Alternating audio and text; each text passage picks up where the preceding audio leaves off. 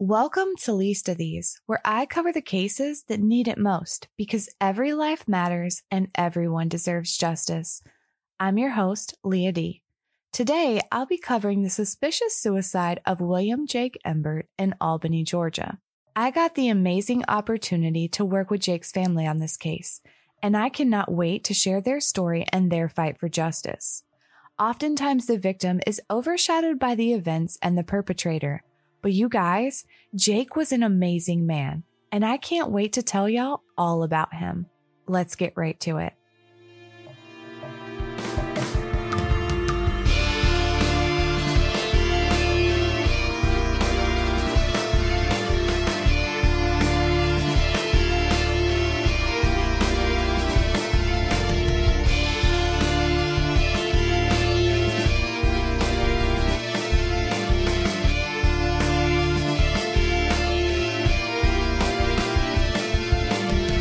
On May 12, 1961, William Bernard Embert was born in Wilmington, Delaware. He was the youngest of 6 and had 5 older sisters. Being the baby and the only boy to a family, y'all know Jake was spoiled. After all, he didn't just have one mom, he had 6 mother hens doting and pecking at him. But old Jake, he didn't seem to mind. His sister Yvonne recalls the one and only time she was ever in trouble was when she caught a turtle down at the creek and she tried scaring Jake with the turtle. So she held it towards him and said, "Rah!" But this turtle was the biting kind and it lunged and bit Jake's ear. And man, oh man, was she in trouble. Jake was the son his father had always dreamed of and nobody was going to mess with him.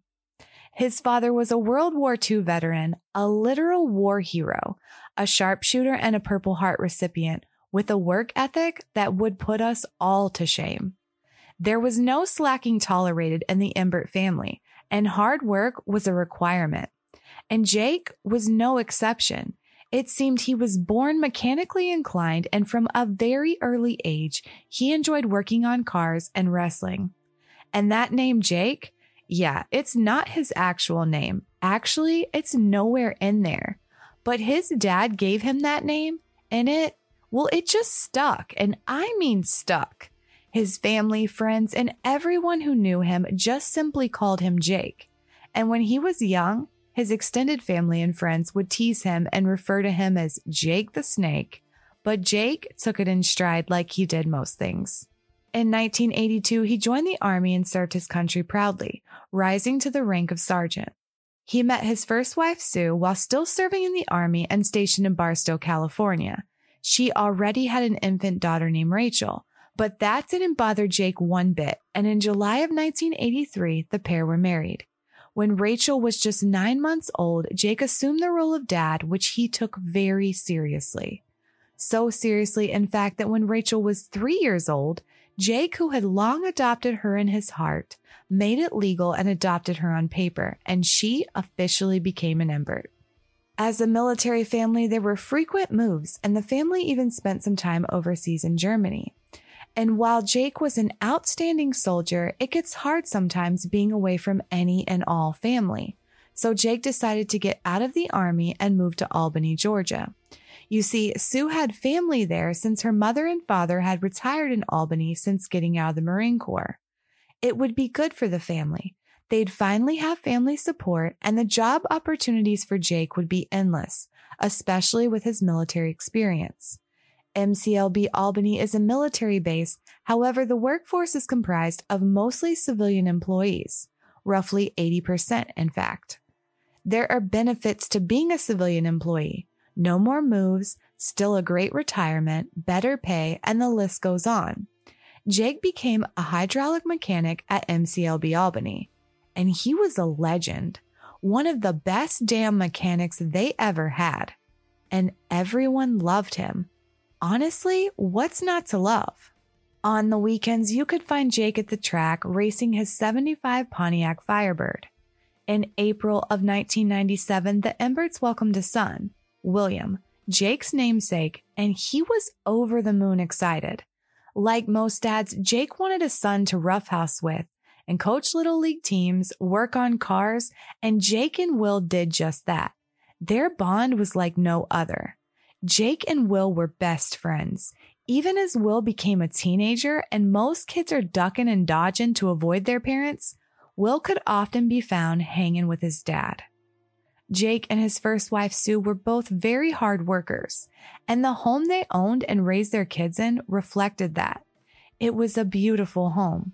It had a pool house and a large 2-car garage where Jake could usually be found working on his cars. And the tools. So many tools. He kept his garage immaculate and could tell if you even so much as sneezed on one of his tools. His daughter, Rachel, admits that she was a bit of a pistol and gave her parents a run for their money. And if you know Rach, you know that's true. But that tenacity is a huge part of why I'm even here telling you this story. But we'll get to that a little bit later. Rachel recalls even though she could be a handful and her father would have to show her tough love at times, he always did it with a loving heart. I'll say it again. Jake was an exceptional dad. In 2010, Sue and Jake divorced after 26 years together. It came as an absolute shock to family and friends. It had always been Sue and Jake, and they were always so good together. It's hard for everyone to process, but especially Rachel and Will. Marriage is so hard, y'all. The kids split their time with both parents, and everyone got onto this new normal. Jake started dating again, and he had a few relationships, but didn't seem ready to settle down just yet. So he went looking for love online and subscribed to a couple dating sites. He had been out of the game for quite some time, so all this was new to him. But in 2012, he met Susan Marie Johnson Melton Majors Fortune, aka Lady Fortune. She'd obviously had a prior marriage or 3, but hey, people make mistakes, so the family gives her a chance. I mean, Jake saw something in her, maybe they would too. And oh, do they ever. But let's not get ahead of ourselves. Jake fell fast and hard, or so it appeared. He had only been dating Susan for a few months when he made statements to his sister like, "Don't be surprised if I end up married. I have to take care of my responsibilities." It seemed like an odd statement for Jake to make. Was he hinting that Susan was pregnant? I mean, she was 50. It just didn't seem likely, especially for a whoops, I'm pregnant situation. Advanced maternal age is defined by the Mayo Clinic as anyone over 35, which seems hella young to me, but I'm not a doctor. But by age 50, you generally just don't end up pregnant without medical intervention. But maybe that's not what he meant. Who knows? Jake was a private guy. It wasn't like him to blast his business all over, so the family doesn't pry or read too much into it. But Lady Fortune, on the other hand, well, she had a flair for the dramatic, but we'll get back to that. Soon enough, issues arose that couldn't be ignored. Jake had always been a healthy guy. I mean, not the kind that runs marathons or lives in the gym, but he's barely 50 and still working as a hydraulic mechanic, which is a physically demanding job. It's that blue-collar work where your hands are dirty and you're working muscles you didn't even know you had. It's a kind of strength that you're not going to get in the gym. In the fall of 2012, Jake was at home watching a football game when all of a sudden he starts to have chest pains and just doesn't feel right. So he gets in his car and drives himself to the emergency room. He barely made it through the door when he collapsed on the floor. Doctors and nurses scrambled to assist Jake, and thankfully they were able to save him. They're all shocked when they learned he had driven himself because Jake has suffered a major heart attack, which was odd again since he had no prior medical history or issues concerning his heart. But Jake is tough. I mean, that's pretty obvious. And soon he's recovered enough to be cracking jokes about it. And Susan? Well, it seems she's the perfect person to take care of Jake because she was a home health nurse. And not only was she a nurse, her mother was too. So caretaking is just in her DNA. She assured the family that she could and would take care of Jake. I mean, this had to be the perfect setup, right? A home health nurse? What more could you ask for? So Susan moved in, And in true Susan fashion, it's dramatic, of course. It wasn't just like, hey, I'm moving in to take care of Jake. No. It's a desperate call in the middle of the night. See, Susan and her mother had been living with a man by the name of William Bell.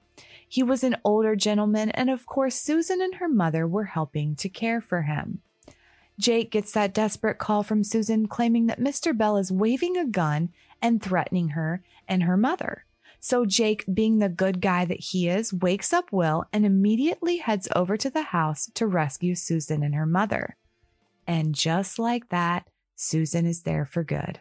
But it doesn't get better when Susan moves in, not by a freaking long shot.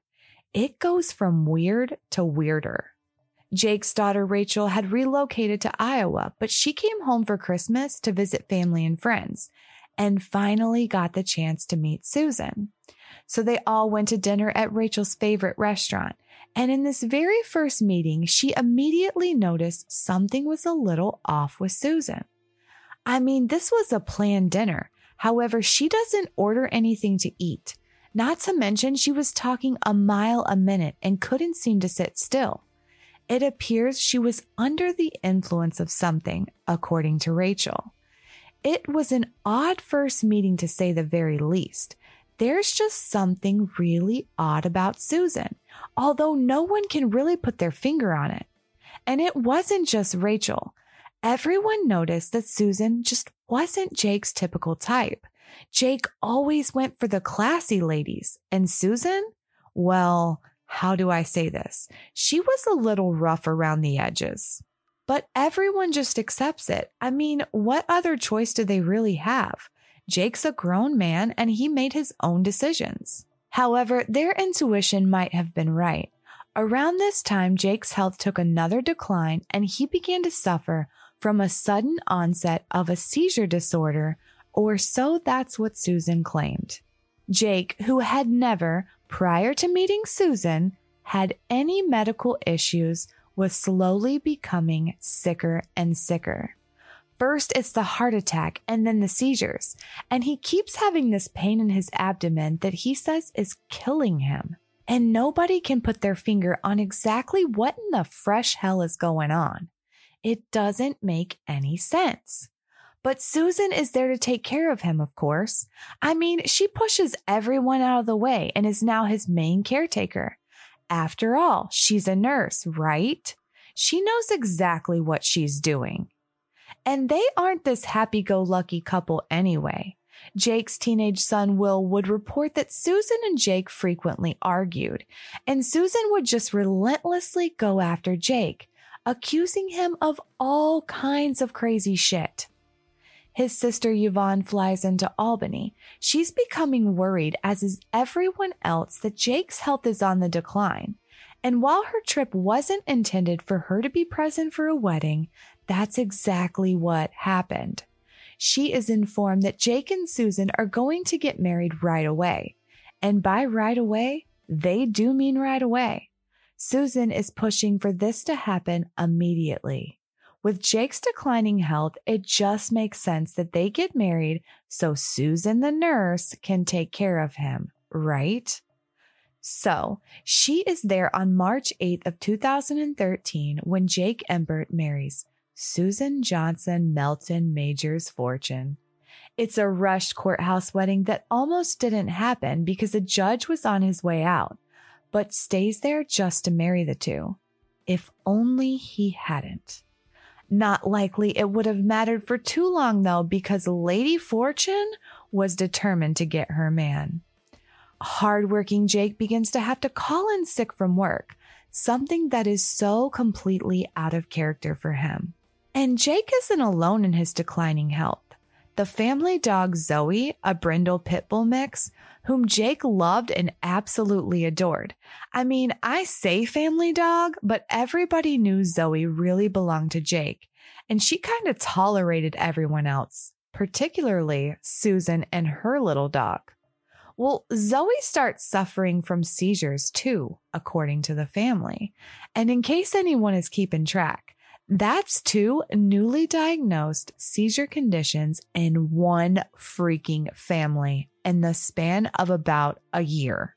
And while Zoe was getting on up there in age, she had always been healthy and had absolutely no history of seizures.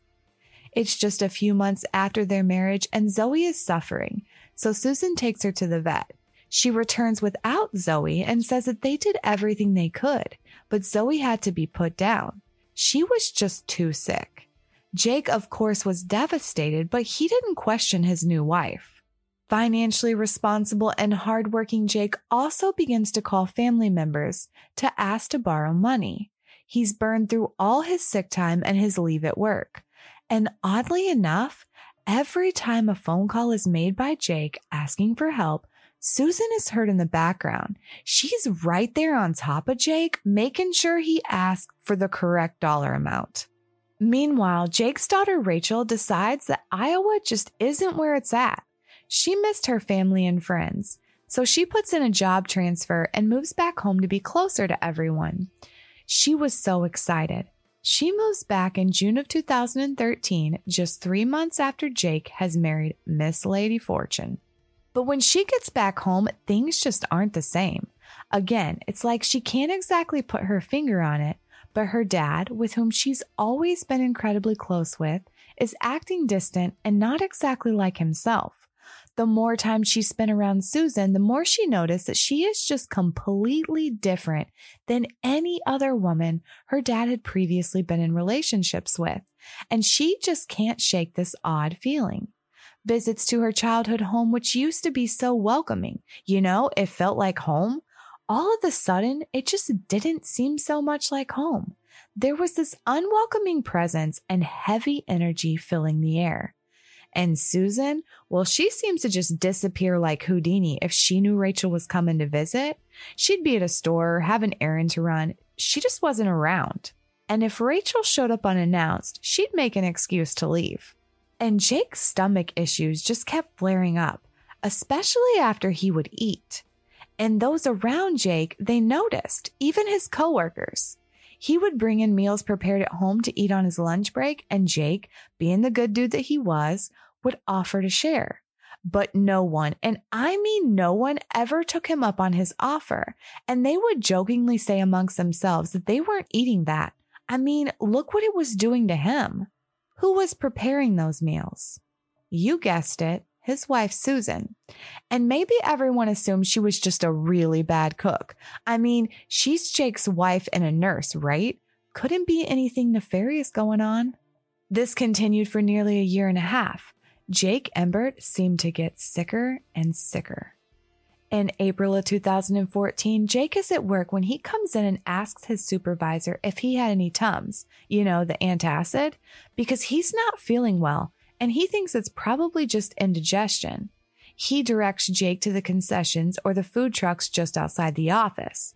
Jake goes and asks one of the ladies who he knows pretty well. I mean, this is a small base and a small community, and everyone does tend to know one another. According to family, she takes a look at Jake and asks him if he is okay, and says, "Jake, I think you're having a heart attack."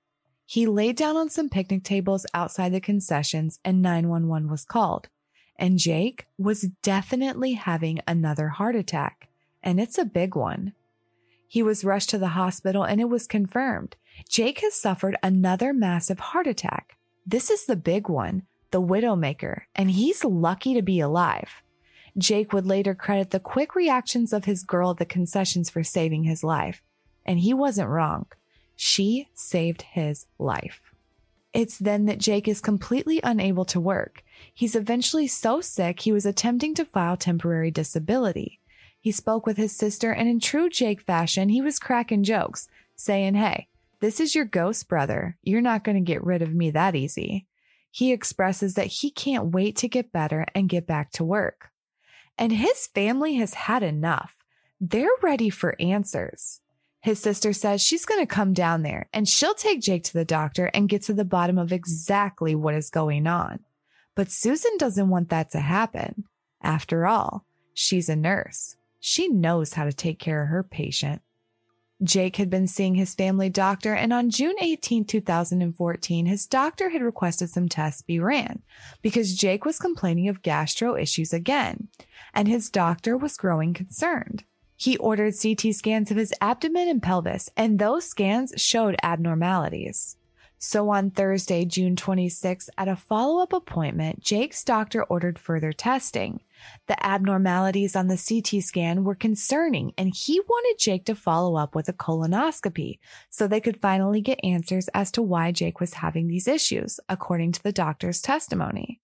But he wouldn't get a chance to get those answers. On June 28, 2014, at 11:04 a.m., a frantic call is placed to 911 by Susan, claiming that she needed help. Her husband, Jake, had shot himself in the head and he was gone.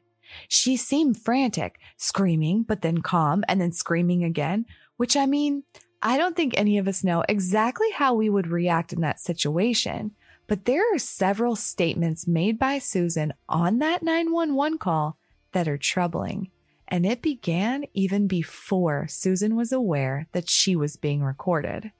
What some people fail to realize is that when a 911 call is placed, it immediately begins recording, even before the dispatcher is on the line.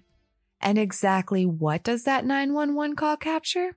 Well, take a listen for yourself.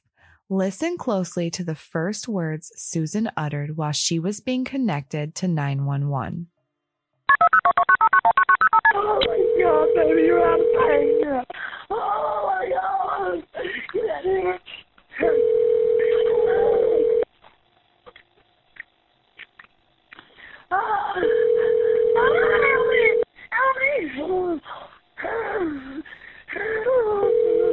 Oh God, why did he do that?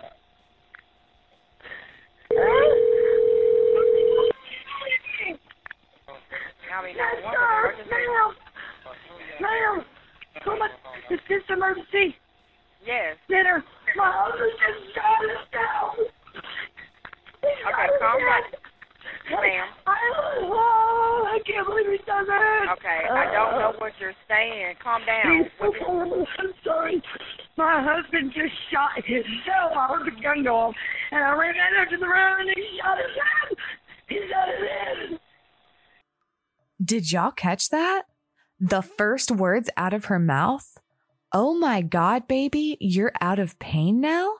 Seems like an awfully odd thing to say after you've just found your husband dead of an apparent suicide, right? The call goes on and Susan tells dispatch the address and so on. And then she makes a few more statements to the 911 operator that just, well, again, listen for yourself. Road. I didn't touch them. I didn't know what to do. I just can't let loose. Ma'am, listen to me. Where did he shoot himself at? Huh? Where did he shoot himself at, ma'am? In the head, I guess, because it's bleeding from his head. I couldn't look. Hey, is he conscious, ma'am? No. I don't think so. I don't know. I just think I heard the gun go off. I walked in here because oh my God, we got married about 2 years ago, and I found out he was gay. I didn't know this, and I didn't give him a hard time. I said, so I understand, just tell me what's wrong. Well, he was gay, and then he got these diseases, this transmitted disease or something, and I don't know what, and he was sick. He had 2 heart attacks now, and he was tired of hurting. He shot himself in the head. Okay, ma'am, listen to me. How old is he? He's 53. 53? Yes, ma'am. And he's not conscious or breathing, right? I don't think. Let me go work, okay? I love him. Okay, ma'am. Let me see. I don't know what he did this to me. His son. No, he's not. He's dead. All right, ma'am. Don't touch him or anything, okay? I'm not. Please, in his state. Anyway, he shot himself in his head. I got to shut that door with the dog. Ma'am, what's your name? Hey, my name is Susan. What's your last name? Embert. Oh, my God. His son's here. I'm scared he's going to die. Ma'am? His son just pulled up. Oh, my God. I got to cry. You say his son did? Yeah. Will, where you at? Where you at? Come here. I didn't touch stuff. I didn't know what to do. The 911 operator at this point hasn't advised Susan to stay clear of the scene or not to move or touch anything. She was just trying to get the address so EMS and police could be dispatched. Susan came up with that one all on her own. Interesting. Seems like odd timing to be worried about what you've touched, if you ask me. I heard the gun go off and I walked in here. I mean, if you hear a gunshot in your home, you think you're just walking in there to find out what happened? Just waltzing down the hallway. Come on, man. And maybe that's a slip of the tongue. But what she says next is no accident. He's gay? She found out he was gay and didn't give him a hard time. No one in the history of ever has ever known Jake to be gay. And what in the hell does that have to do with anything anyway? He's got what kind of diseases? Her husband had just shot himself. She's walked into the room upon a gruesome scene, and she decided to talk about how long they've been married, that he's gay, and he's got some transmitted diseases or something, and his medical history of heart attacks. What in the fried cracklins is going on here? During this 911 call, Will, Jake's son, arrived back at the home. See, Will was only away for about 50 to 55 minutes, the amount of time it took him to drive from the family home to pick up his girlfriend and back, because he had plans with his father, plans that if you knew Jake, you knew he would never miss. Will had just discussed those plans at the kitchen table with his father, just a little less than an hour prior, and Jake, well, he was geared up and ready to go to the drag strip with his boy and watch the brand new owner of his beloved Pontiac Firebird race his car. Oh yeah, did I forget to mention that just weeks prior to his death, Jake had traded his Firebird? And all at the urging of who? Well, I bet by now you can guess. And there's so much more to that story, but we'll have to save that one for later. Back to the scene. Will pulled up and instructed his girlfriend to stay in the truck. He could tell something was wrong. Susan was on the phone frantically screaming. Will approached her after a few moments outside near the front of the house. And how did this bitch tell Jake's only son that his father is dead from a supposed suicide? She held her hand in the shape of a gun and pressed it to her head and gestured that his father had shot himself in the head. And what can be heard next on that 911 call is absolutely heartbreaking. You could hear Will Embert's heart shatter in a million pieces as he collapsed to his knees and cried out once he came to the realization that his father and best friend was gone. Y'all, it's a sound I'll never, as long as I live, forget. The Dougherty County Police responded and an investigation is launched. And by investigation, I mean a handful of photos, a police report, and a call to the coroner. The responding officer did call his supervisor and brief him on the situation. The supervisor responded to the scene, but the on-call detective never even made an appearance. The coroner arrived on scene quickly. He snapped a few more photos of Jake's body. The gun was taken and entered into evidence for safekeeping. Family members of both Jake and Susan had arrived at the home at this time. Rachel, Jake's daughter, according to her testimony, asked the coroner, Mr. Michael Fowler, if he was sure that her father had committed suicide, repeatedly stating, "Are you sure my father did this? Are you sure my father did this?" And he said that he was sure, and that the injury was a press contact wound to the head.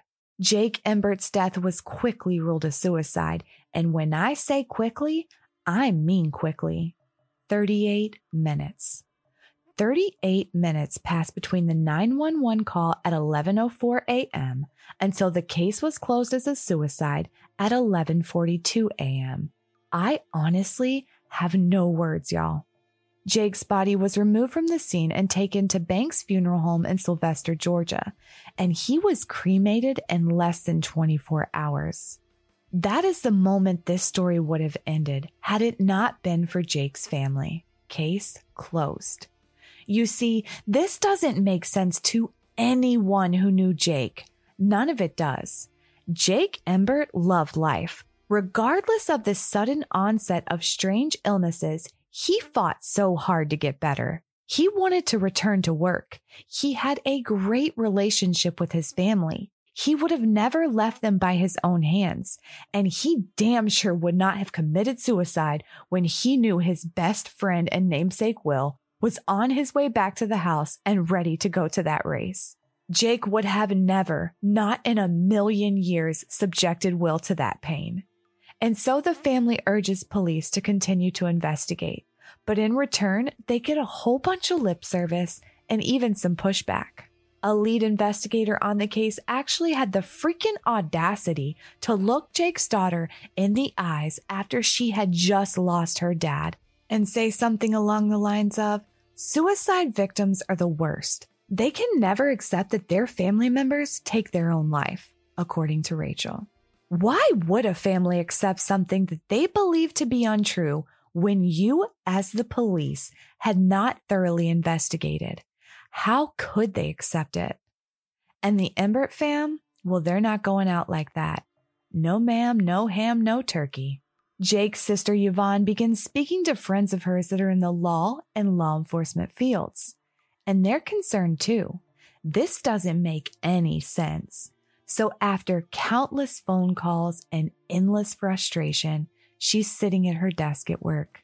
She Googled private investigator, Albany, Georgia.